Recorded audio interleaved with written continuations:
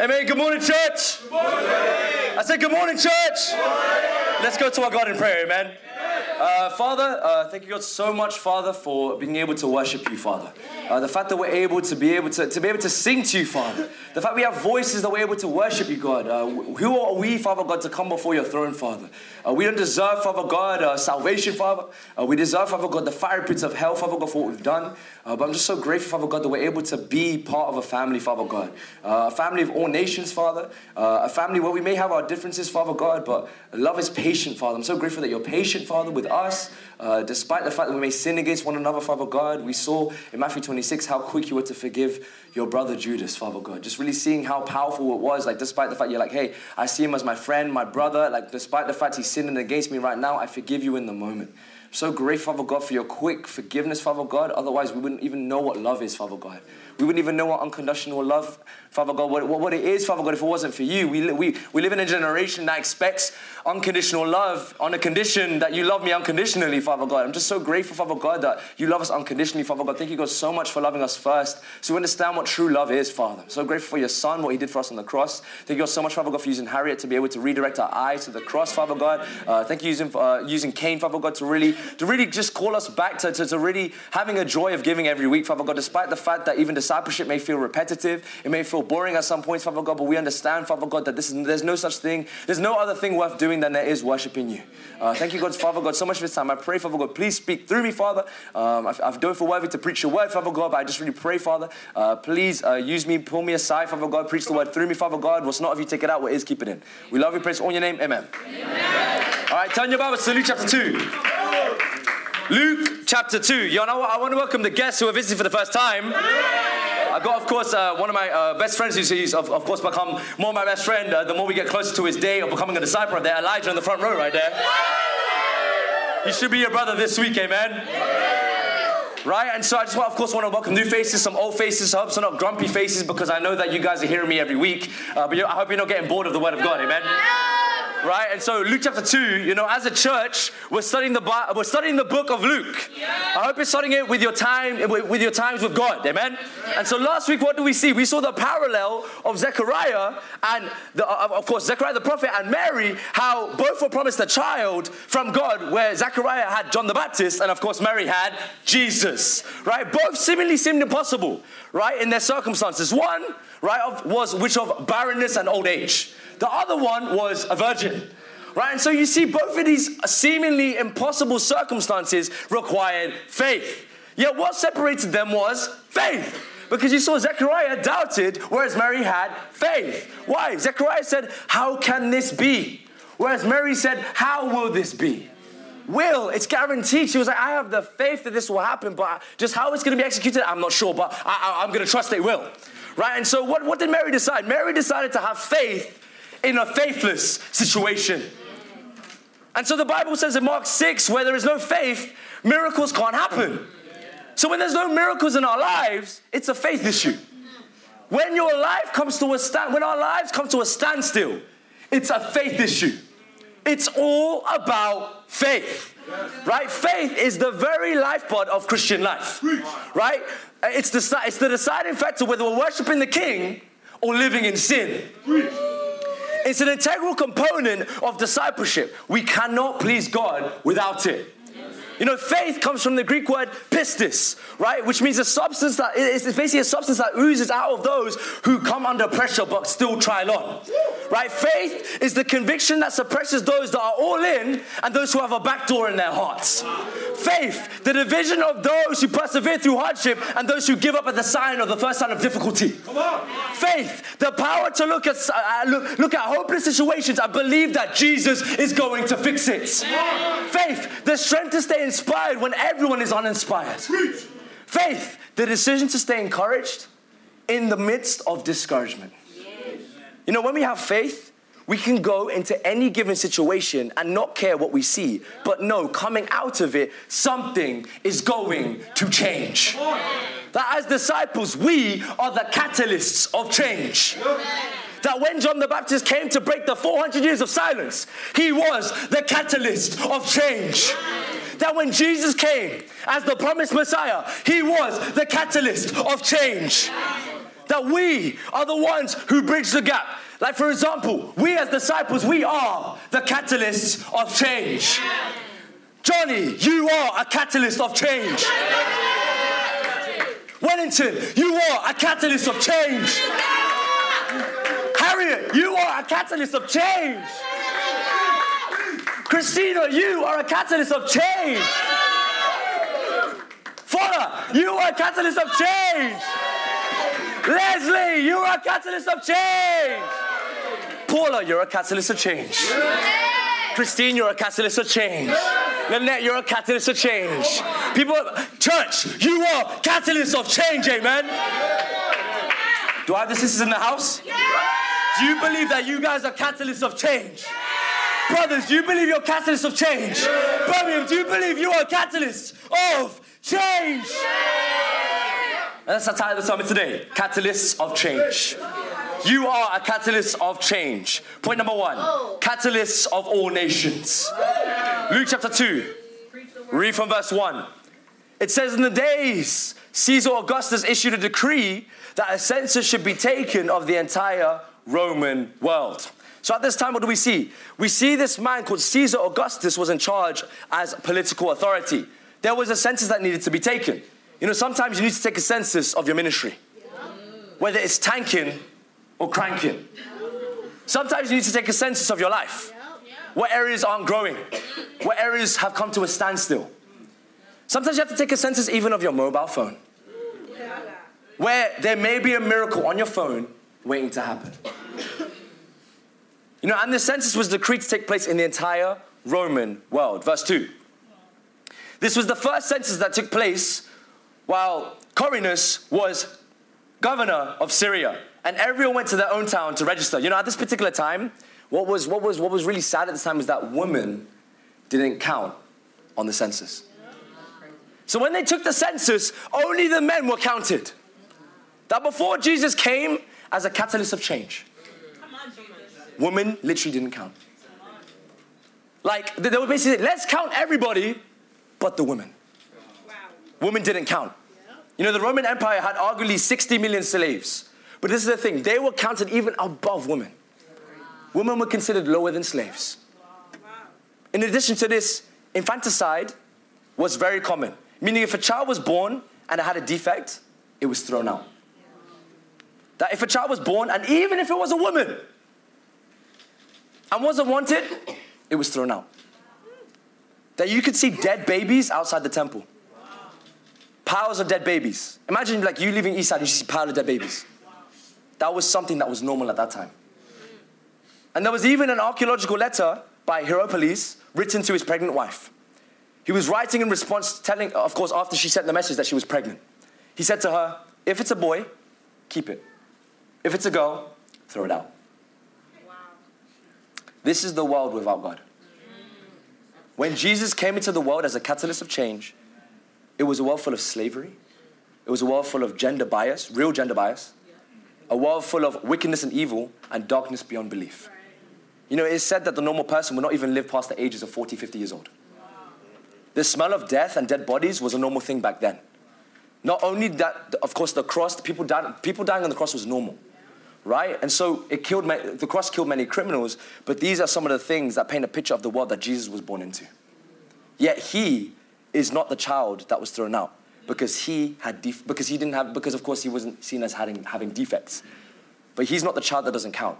He is the catalyst of change.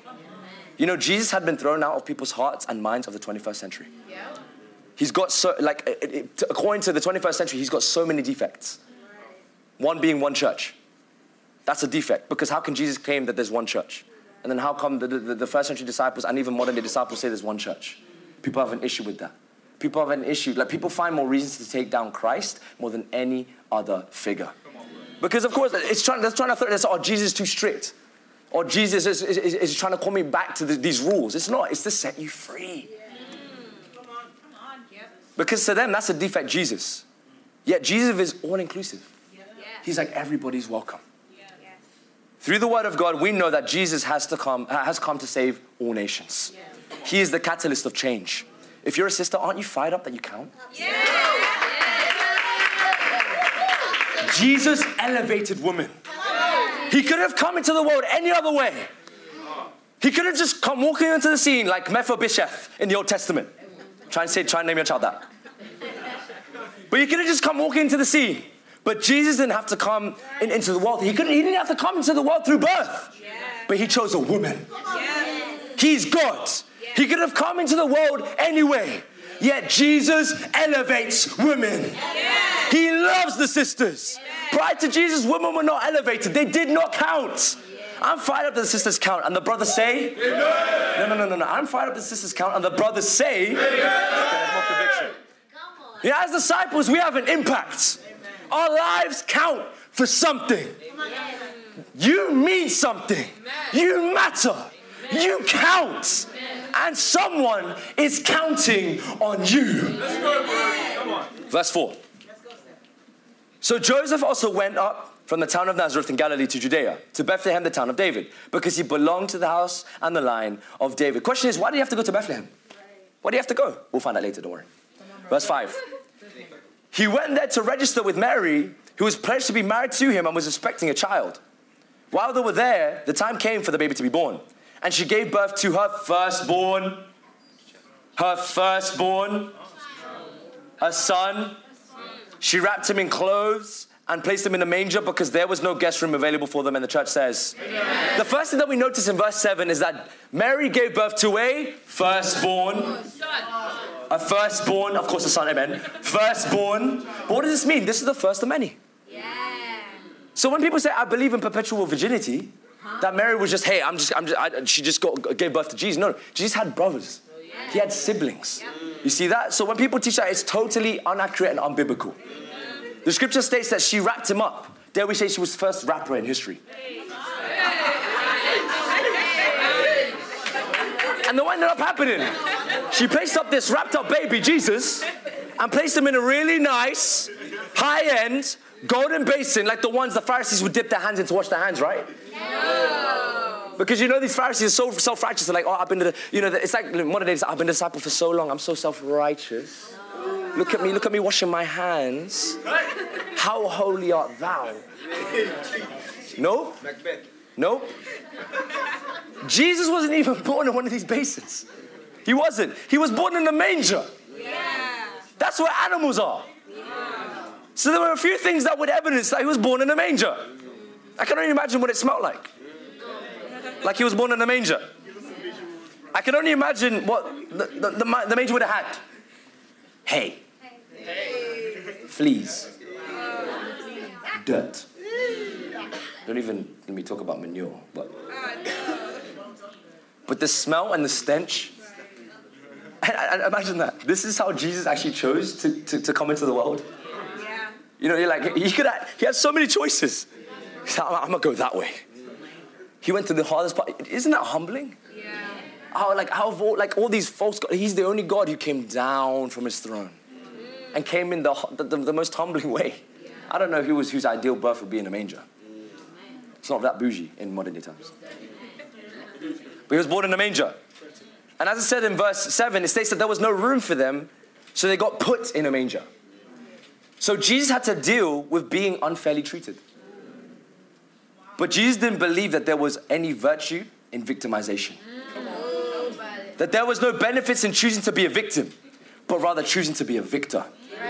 Again, at the outset, the scripture states that the Roman Empire took a census and that the entire Roman world would take it for the purpose of taxation and population. Right? And so they wanted to know how many people were there. Amen? And so, but the question is, why did Joseph have to go to Bethlehem specifically? Micah chapter 5. Let's go to Micah chapter 5. A book you totally study out all the time for your quiet times. All the time. Simple to find. Simple to find. Micah chapter 5. You know, it's very beneficial to know the Old Testament because the Old Testament is full of minor prophets with major messages.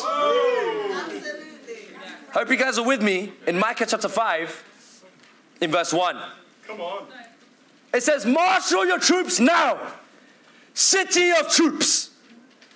Sometimes that's what we need to do for our Bible talk. Come on. Let's marshal the troops. Let's go march in the streets. Let's call them together. And it goes on to say, for a siege is laid against us. You ask, what is a siege? A siege is when enemies encamp around you and wait for you to come outside the city. They lay siege to a city. It doesn't mean they attack it. They wait for the city to starve and then attack you when you're starved. You know, I believe there is a siege around Europe. Europe is under siege. Waiting and starving of you of the gospel. Waiting and starving of you of the one true God. Starving you of true purpose and feeding you the wrong thing. It continues on in verse 1. They will strike Israel's ruler on the cheek with a rod. Verse 2. But you, Bethlehem, Ephrathah, though you are small among the clans of Judah, out of you will come for me one who will be ruler over Israel, whose origins are from of old, from ancient times. Therefore Israel will be abandoned until the time when she is in labor, bears a son. And the rest of his brothers return to join the Israelites. And the church says, Amen. This is talking about Jesus. Amen. That Joseph has to go to Bethlehem for fulfillment because the Messiah was prophesied in Micah to be born in Bethlehem. You know, God is smart and so powerful. Why? Because God worked through the most powerful man at that time in the book of Luke, called Caesar Augustus, where he had to issue a decree that the entire Roman world would have to go back to their hometown to register. And yes, they're doing the registration, but Joseph had to go to his town. He went from the town of Nazareth to Galilee, back to Bethlehem, the town of David. And so what do we see here is that God used a world event for a kingdom event. That events happening in the world, like current events are kingdom events. Yeah. That this current event was actually for the kingdom. As the Bible says in Ephesians chapter 1 verse 22. And God placed all things under his feet and appointed him to be head over everything for the church. So everything that happens in the world, any event is for the church. Coronavirus was for the church. How do we know? Because it shut off everybody's idols. I can't see my friends. I can't go clubbing. I can't go sleep with a random woman or a man. I can't do that now. I can't idolize this. I can't idolize alcohol. I can't even go to the shop without having to stand distant. I can't. So God is so, why? Because we see it throughout the Old Testament. In the book of Exodus, we see that God allows these 10 plagues to humble the people. That's what he said. He said, be still. I know that I am God. And you know what the most searched word was in April 2020? Prayer. Why? Because when God allows the world to come to a standstill, when the world is quiet, God is the loudest.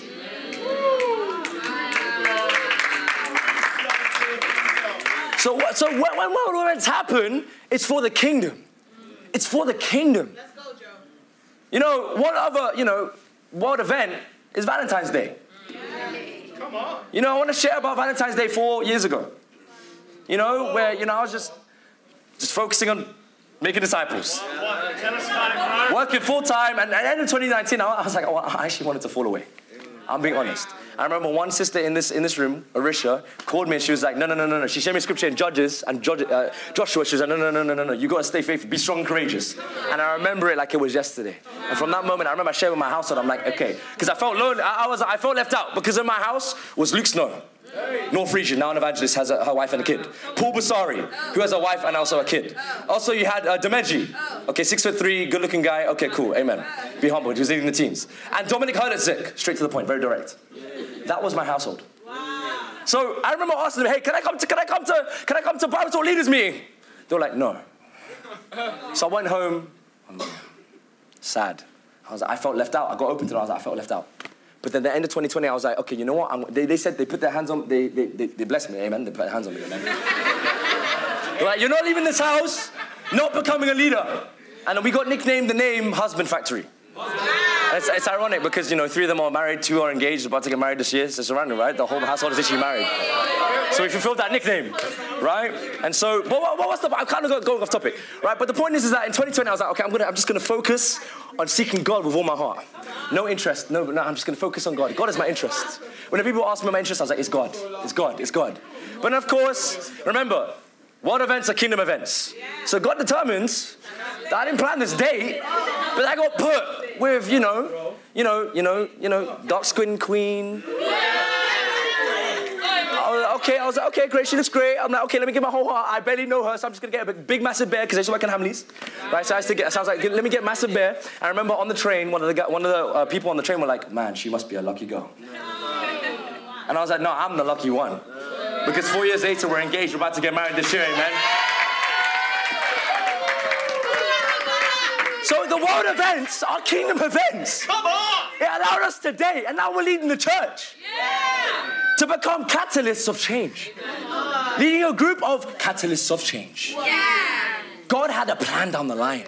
So when you decide, I'm going to be a catalyst of change down the line, you're going to be used. Now, you're even being used right now. We learned last week, you're being used by God. Or you have, or you've been used by God. Or you're going to be used by Satan, amen? But, amen. It's better to be used by God, amen? But the point is, you count. We all count, amen? And of course, what do we see in the scripture back in Luke chapter 2, right? Back in Luke. Are you guys still with me? Right, Luke chapter 2. We know that Joseph had to go to Bethlehem because that's where the Messiah was promised, amen? And we know that Jesus had come into existence there, right? And so, let's go to Genesis 49. And I just took you back to Luke chapter 2, but let's just swiftly move to Genesis 49. Let's go, bro. Remember, catalysts of all nations, amen? Genesis 49. Right? Because what's all nations about? It's word evangelism. Word evangelism didn't even begin in the New Testament. It was always prophesied. How do we know this? Genesis chapter 49, of course you had the 12 tribes of Israel, 10 in the north, 2 in the south. Right? In the south you had Benjamin and Judah. Who came from Benjamin? Okay, there's a few here with me, right? Paul. Who came from Judah? Jesus. Right, because we sing, Hail, Hail, Lion of Judah. Amen. Right? And so that's where we get Jesus. Verse 8. It says this in Genesis chapter 49, verse 8. Judah, your brothers will praise you. I hope you're praising God, amen. Come on! Your hand will be on the back of your neck, of the neck of your enemies. Your father's sons will bow down to you. You are a lion's cub, Judah. You return from the prey, my son. Like a lion, he crouches and lies down, like a lioness who dares to rouse him. The scepter will not depart from Judah, nor the ruler's staff from between his feet, until he to whom it belongs shall come, and the obedience of the nations shall be his. And the church says, so according to the scripture, what does it say? That this was directed, this was talking about Jesus. Right, Jacob here prophesies about, of course, Judah and his offspring, and of course, what's this talking about? Joseph's offspring will be Jesus, right? And Jesus' offspring will be all the nations. Right, and so what was this highlighting? Jesus is basically calling the obedience of all nations. Jesus came to existence here physically as a child in Luke chapter 2 for the obedience of the nations. Not nation. Nations. Right? And so these little things, these little indicators in the Old Testament wasn't all about the Israelites. It wasn't just about one nation. Even in the Old Testament, Jesus would be for all nations. Right? He's an all-nation God. Turn your Bibles to Romans 16. Catalysts of all nations. Romans chapter 16.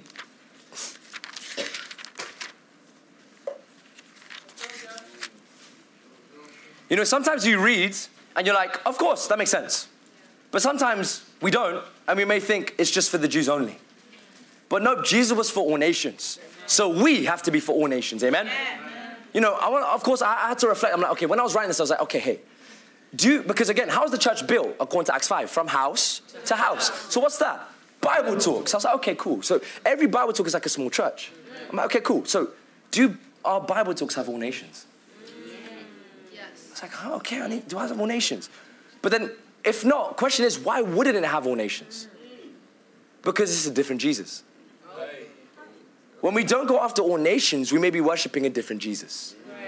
Right? And you, by your actions, show that we're catalysts for change. When you decide to, I'm going for all nations, because I'm going to be the catalyst for change. I'm going to go after all nations. Right? And so the gospel of Jesus and Jesus coming to the world was for all nations. We live in a time of racial idolatry. Right? Where some nations, they say they've had it worse than other nations.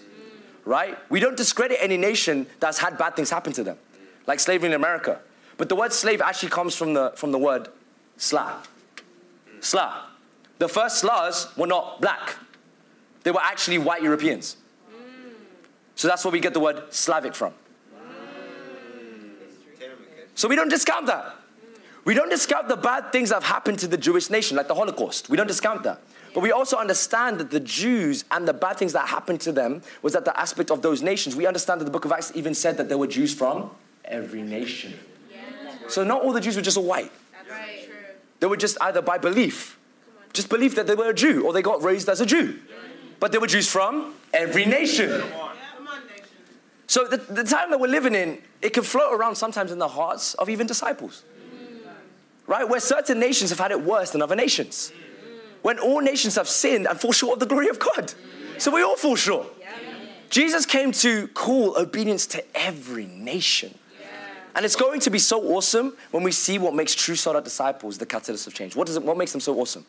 Nobody really cares how white we are, how black we are. Then we say how yellow we are. It's like, how fruitful are we? How many baptisms do we have? How many souls are we saving? Jesus wants obedience of all nations. Remember, catalyst of all nations, amen? So we have to have deep convictions that our Bible talk should be a reflection of all nations. That our friendship should be all nations. That our church should be all nations. Like, yeah, there are cultural sins that are more dominant in some cultures, amen? There are Bible scriptures that teach in Titus 1. Paul tells Titus that the Cretans are always lazy, they're evil gluttons, and they talk a lot. They're slanderous. He didn't say the Israelites were that. He didn't say the Egyptians, right, or any other nation. He actually just mentioned that it was just the Cretans, amen? But he highlights that some groups can struggle with certain things other than other nations. Like, for example, some groups don't come to church on time. Some groups don't clap on time. Some groups just get all emotional all the time. I'm talking to the Asians.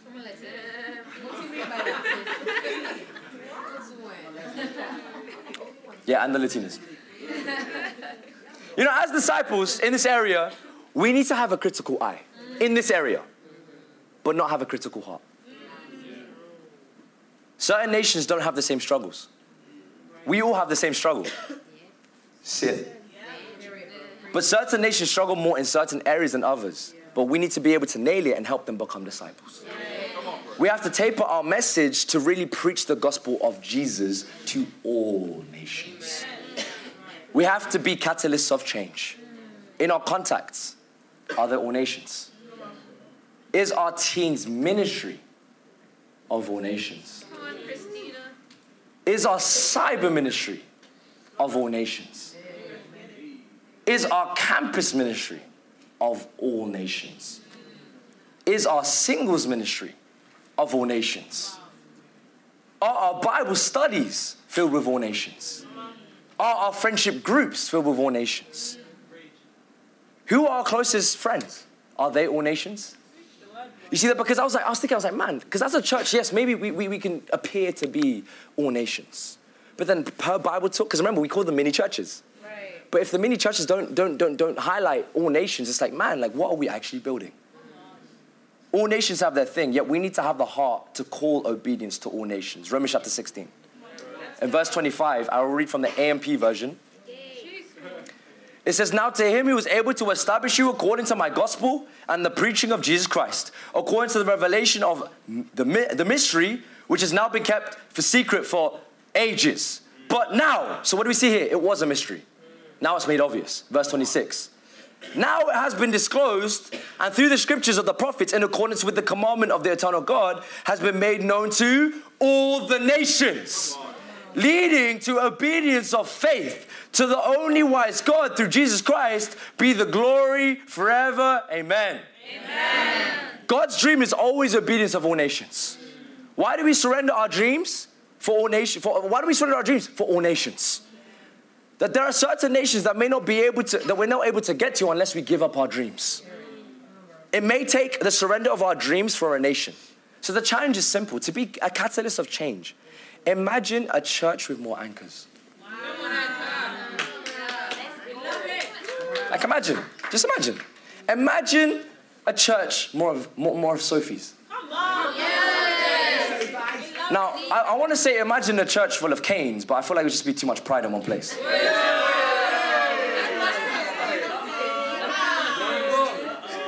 Just too much. Just too much. Just imagine the church increasing with more Callums.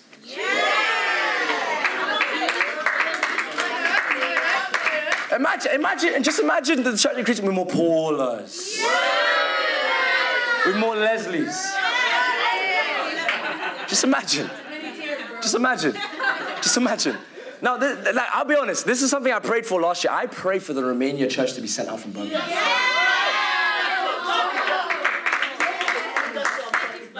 But what does it come from? It just comes from let's start with our Bible talks. Let's work with our Bible. Let's analyze our Bible. Like, what nations could it have? What could spark something in your Bible talk? Just a new nation. A new nation. Just picture it. Like another Marcos. Man. 2 GQ models? My goodness. Amen. But your Bible talks a church. Your Bible talks so many churches. And ask, does your Bible reflect Matthew 28? Does your Bible talk reflect Matthew 28? And reflect the demographic of Europe? If not, the practical is simple. Let's just go after baptizing of the nations. Amen. How does that sound? Yes. Point number 2. Let's go back to Luke chapter 2. Catalyst of good news. Come on, Joe. Catalyst of good news. Luke chapter 2. Catalyst of good news. Read from verse 7. And she gave birth to her firstborn, a son. She wrapped him up in cloths and placed him in a manger because there was no guest room available for them. So of course, what do we remember? They placed him in a manger, amen? And that's where rich people were, right? No. He was poor, but yet he was content there. This is God. Jesus, who could have just spawned money out of nowhere, but yet was content with being broke. No car. Yeah, no car. He was wearing, Air Jerusalems, 10 toes out. He was poor, but he was content there, even though there was no room in the barn. So what does this highlight? Be content with what you have. Amen. Be content. Verse 8. And there were shepherds living out in the fields nearby, keeping watch over their flocks at night. An angel of the Lord appeared to them, and the glory of the Lord shone around them, and they were terrified. But the angel said to them, do not be afraid. I bring you good news that will cause great joy for all the people. Today in the town of David, a Savior has been born to you. He is the Messiah, the Lord. This will be a sign to you. You will find a baby wrapped up in cloths and lying in a manger. Suddenly a great company of heavenly hosts appeared with the angel, praising God and saying, glory to God in the highest heaven and on earth. Peace to those on whom his favor rests. So when Jesus was born, what does it highlight? It says that him being on earth brought peace. Brought peace. Maybe not physically, but spiritually. That even Jesus' death on the cross brought peace. The kingdom wasn't about physical peace. It was about spiritual peace with God. God wanted to save all nations. Verse 14. Verse 14, what does it say? It says, glory to God in the highest heaven, and on earth peace to those whom his favor rests. So the good news is that Jesus has come to bring peace. Has Jesus brought spiritual peace to you? Absolutely. Because the gospel is what? Good news. So we need to be catalysts of good news. Because you always talk about good news, right? When you get a good job. If it's not, then dare we say, if it's not called to go into the ministry, you get a good job and it's a good promotion, you tell people about it. Yeah. People don't have to ask you, hey, what's your good news? No, hey, I got a job. I got promoted. You're excited. You see that? You start dating. You tell people about it. You get a discount. Amen, students? Come on. It's good news. You tell people about it. You feel fired up and something's happening in your life. When there's good news, you just tell people about it. Someone in your family studying the Bible, you tell people about it. Someone falls away and comes back, you tell people about it. No one has to ask you. You put it on the group chat, it's good news. How many of us love to go around telling bad news? We don't. So we don't really share the bad news. Yet sadly, the good news for some people It's bad news. Oh dear. How do we know? They don't share their faith. Oh dear. They don't talk about God at their school Oh dear. because it's bad news, because people at the school won't like them. They don't talk about the gospel at work because they're afraid they'll be fired. They don't talk about the gospel. They won't even get open about their sin and hide it for months. That's how you know. Like, man, I'm valuing my good news. I mean, my bad news. I'm harboring it in my heart, aka bitterness. Because you know Satan, man. Like, of course, like when it comes to the point, it's bitter, right? What's bitterness? It's drinking poison and expecting someone else to die. We're not sensitive with a snake. We're not sensitive. So, because when first comes the dove, then the devil. So when we're sharing good news, Satan may discourage you quick. Satan may come in the form of a snake, or even your ex coming back. Or even a job promotion that stops you being committed to the kingdom. We're not sensitive with snakes, amen? When was the last time you saw a snake and you were sensitive about it? I can't imagine a brother being like, oh, okay. No, they're probably like, ah! I know Jeffrey probably be like, oh.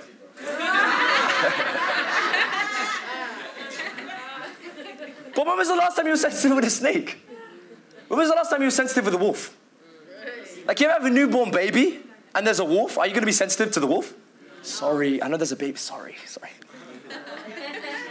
No, you're going to annihilate the snake. You're going to take out the wolf. Jesus was not sensitive with a snake. So we're not to be sensitive with snakes. We need to have the same heart. Good news is shared because it's what? Good news. I hope Jesus is still good news for you. Simple question. Have you been proclaiming the good news? Because you can't be too busy to share your faith. Sharing your faith is not a chore. Or there's no such thing as a sharing time. It's a lifestyle. Have you been sharing your faith? Have you been consistent in sharing your faith? Because yeah, amen, you may have that spot, like, I share my faith. Okay, how about consistent in sharing your faith? Why? It will keep you saved. Because the Bible says in 2 Peter chapter 3, chapter 1 rather, it says, make every effort to add to your faith. So how do you add to your faith? You read the Bible, and then you share your faith. So if you're not sharing your faith, you're not having good, quiet times. Because what faith is there to share? You see that? But if you make every effort to have good, quiet time, share your faith, there'll be no time for impurity. There'll be no time for impurity. There'll be no time for bitterness. There'll be no time to be critical because you're just busy doing the work of the Lord. It'll keep you saved. It'll keep you spiritual. It will. Verse 21. In Luke 2. It says, on the 8th day, when it was time to circumcise the child. So we see after 8 days you need to do what? Circumcise the child, amen? What does this mean? Sometimes even in us, we need to have circumcision done in our hearts. We just need some things cut out of our heart, cut out of our lives. Verse 21. On the 8th day when it was time to circumcise the child, he was named Jesus, the name the angel had given him before he was conceived. Verse 22. When the time came for the purification rites required by the law of Moses, Joseph and Mary took him to Jerusalem to present him to the Lord, as it is written in the law of the Lord. Every firstborn male is to be consecrated to the Lord and to offer a sacrifice in keeping with what is said in the law of the Lord, a pair of doves or 2 young pigeons. So what does the Lord say? Leviticus actually says you have to bring a lamb. That's what it actually says. And to accompany your firstborn, you have to actually bring a lamb. Right? In Leviticus chapter 12, verse 1 to 12, if you want to read in your spare time. You've got to bring a lamb. But lambs were expensive. A lamb can feed you. You know, a lamb can feed a whole family for a long time. Right? But when you sacrifice, you have to give up that whole lamb. It's like you have to give up your last meal. But guess what Jesus did? Look what Jesus' family did for him. What did they sacrifice for him, the Savior of the world? Let's see. What kind of lamb? What did they sacrifice? A pair of doves. Young pigeons. So were they saying, oh man, I don't have the right sacrifice to give to God? Were they saying that? No. They're like, okay, I only have 2 doves and okay, this is all I can give. So what we find here is, if you are poor and you make no sacrifice, you're still in sin. Because they were poor. They were poor. They didn't have the ideal sacrifice.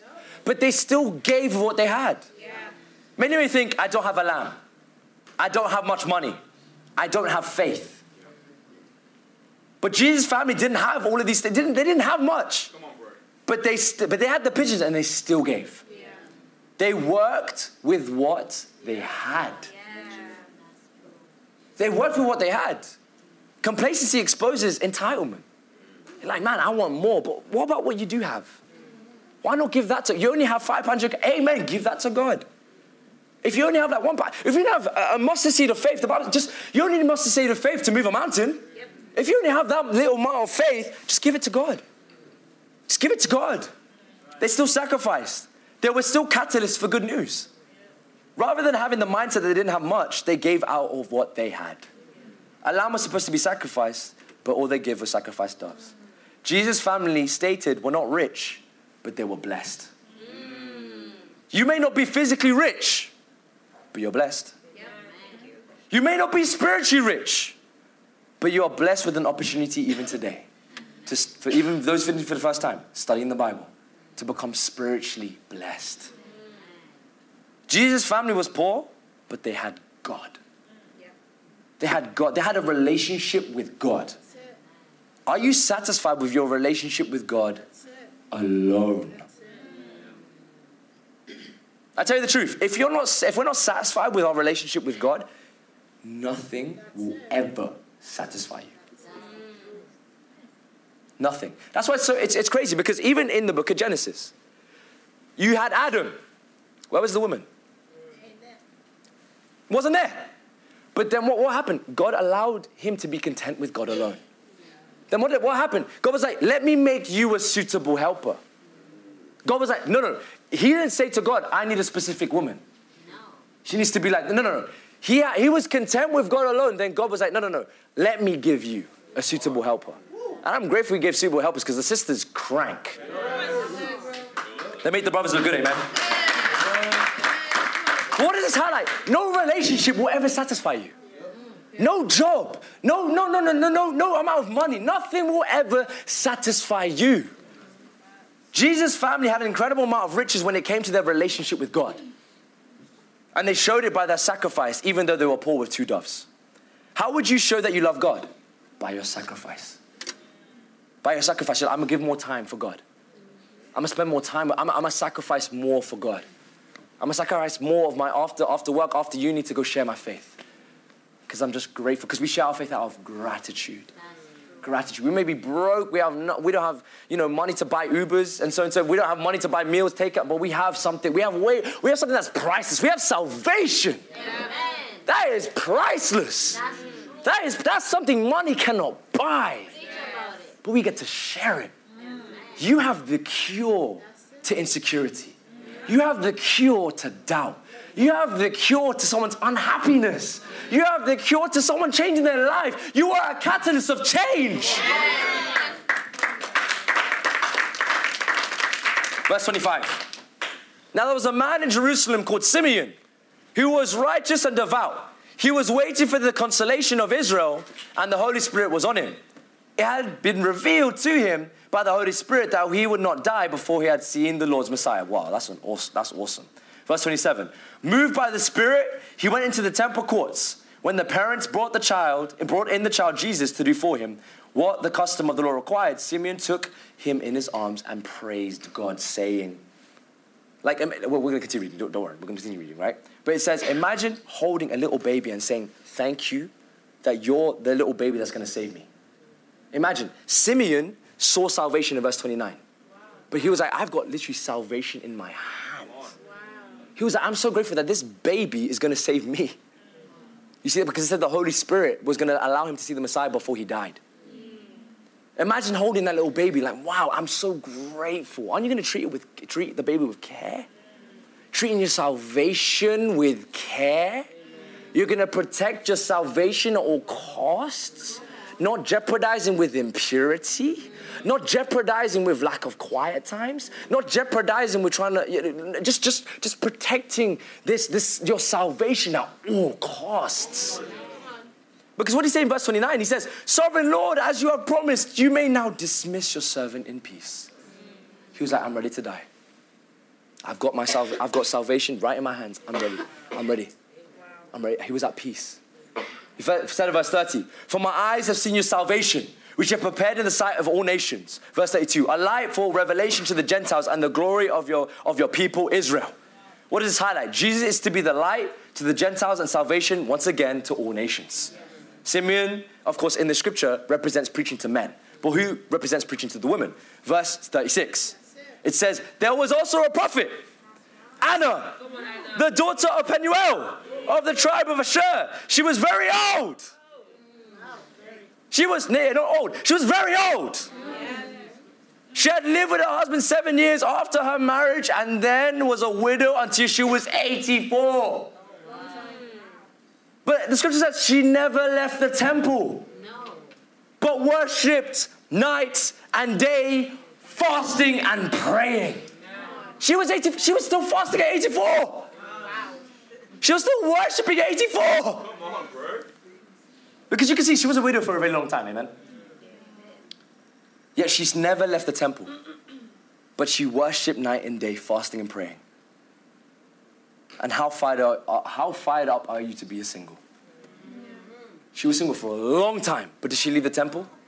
She didn't get bitter. She was like, no, just because I'm single, no, I've got God. I've got God. Right? Notice that she isn't bitter or discouraged or disillusioned by men. She's still worshiping. Not just a day, but night. Fasting and praying. You know, I'd be discouraged after 81. I'd probably be discouraged after 51. Right? But what do we see here is that she's still going. This is a great scripture to share with singles. Like, man, no matter how, just keep worshiping God. Don't ever leave the temple. Verse 38, it says, coming up to them at that very moment, she gave thanks to God and spoke about the child to all who were looking forward to the redemption of Jerusalem. When Joseph and Mary had done everything required by the law of the Lord, they returned to Galilee to their own town of Nazareth. Verse 40, and the child grew and became strong. He was filled with wisdom and the grace of God was with him. And the church says, amen. So what do we see in these scriptures? From verse 25 to 35, it highlights that salvation is for all nations. Verse 36 to 40, of course, you have the male prophet that was Simeon, praise the Lord. And of course, you got the female prophetess that was Anna, the daughter. Right? And so what do we see here? This represents all of humanity. You got men and you got women. Right? And so when Jesus came onto earth, he was representing salvation, not only for all nations, but all humanity. For all men and for all women. Over and over and over and over again, for Luke, it's all about world evangelism. He's consistently putting it in there. Right? Why? Jews, Gentiles, for all men, for all women. We need to understand how important this is because we're always going to be talking about all nations. We're always going to be talking about world evangelism. Sometimes we can get disillusioned. We can think that people are always talking about all nations and evangelism. But the Bible is about world evangelism. You go all the way back to Genesis, world evangelism. You get to Romans, world evangelism. It's all the same thing. The beginning of Luke, all the guys are going to be saved. All the women are going to be saved. Prophet for the men, prophet for the women, or prophetess for the women, all genders. It's all about world evangelism. The message is the same. Even though visiting for the first time, we see that the Bible says that it's all about world evangelism. A lot of people don't think that Christianity is about world evangelism. Or it's just a community. No, it's not. It's world evangelism. Right? That, of course, they believe that Jesus came and died on the cross and that was it. Right? So people, when they think, okay, we're in church just to stay here. We're in church just to go to my community church when I've sinned. Or I go to sin on a Friday, come to church to repent on a Sunday and give my life to Christ every Sunday. No, it's not that. Jesus didn't just come to earth and just die. He came to resurrect. Right? He died for your sin, but he also rose. It's all about the cross. Not just about dying, it's also about him resurrecting. But the resurrected life means how he's commissioned us to do some stuff. Simeon held Jesus and was ready to die. He was satisfied with salvation alone. Verse 29, he said, Sovereign Lord, as you have promised, you may now dismiss your servant in peace. He's ready to go in peace. He said, I'm ready to die. I can die peacefully now.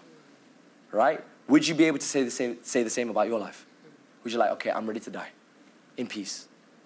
Would you really be able to say that? Would you really be able to say that? Have we done enough? Have we been a catalyst of good news?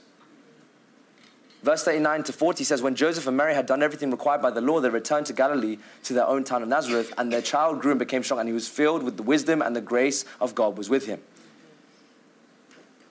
Question is, will you live to see all nations evangelized so you can say, like Simeon, what he says in verse 30 to 31?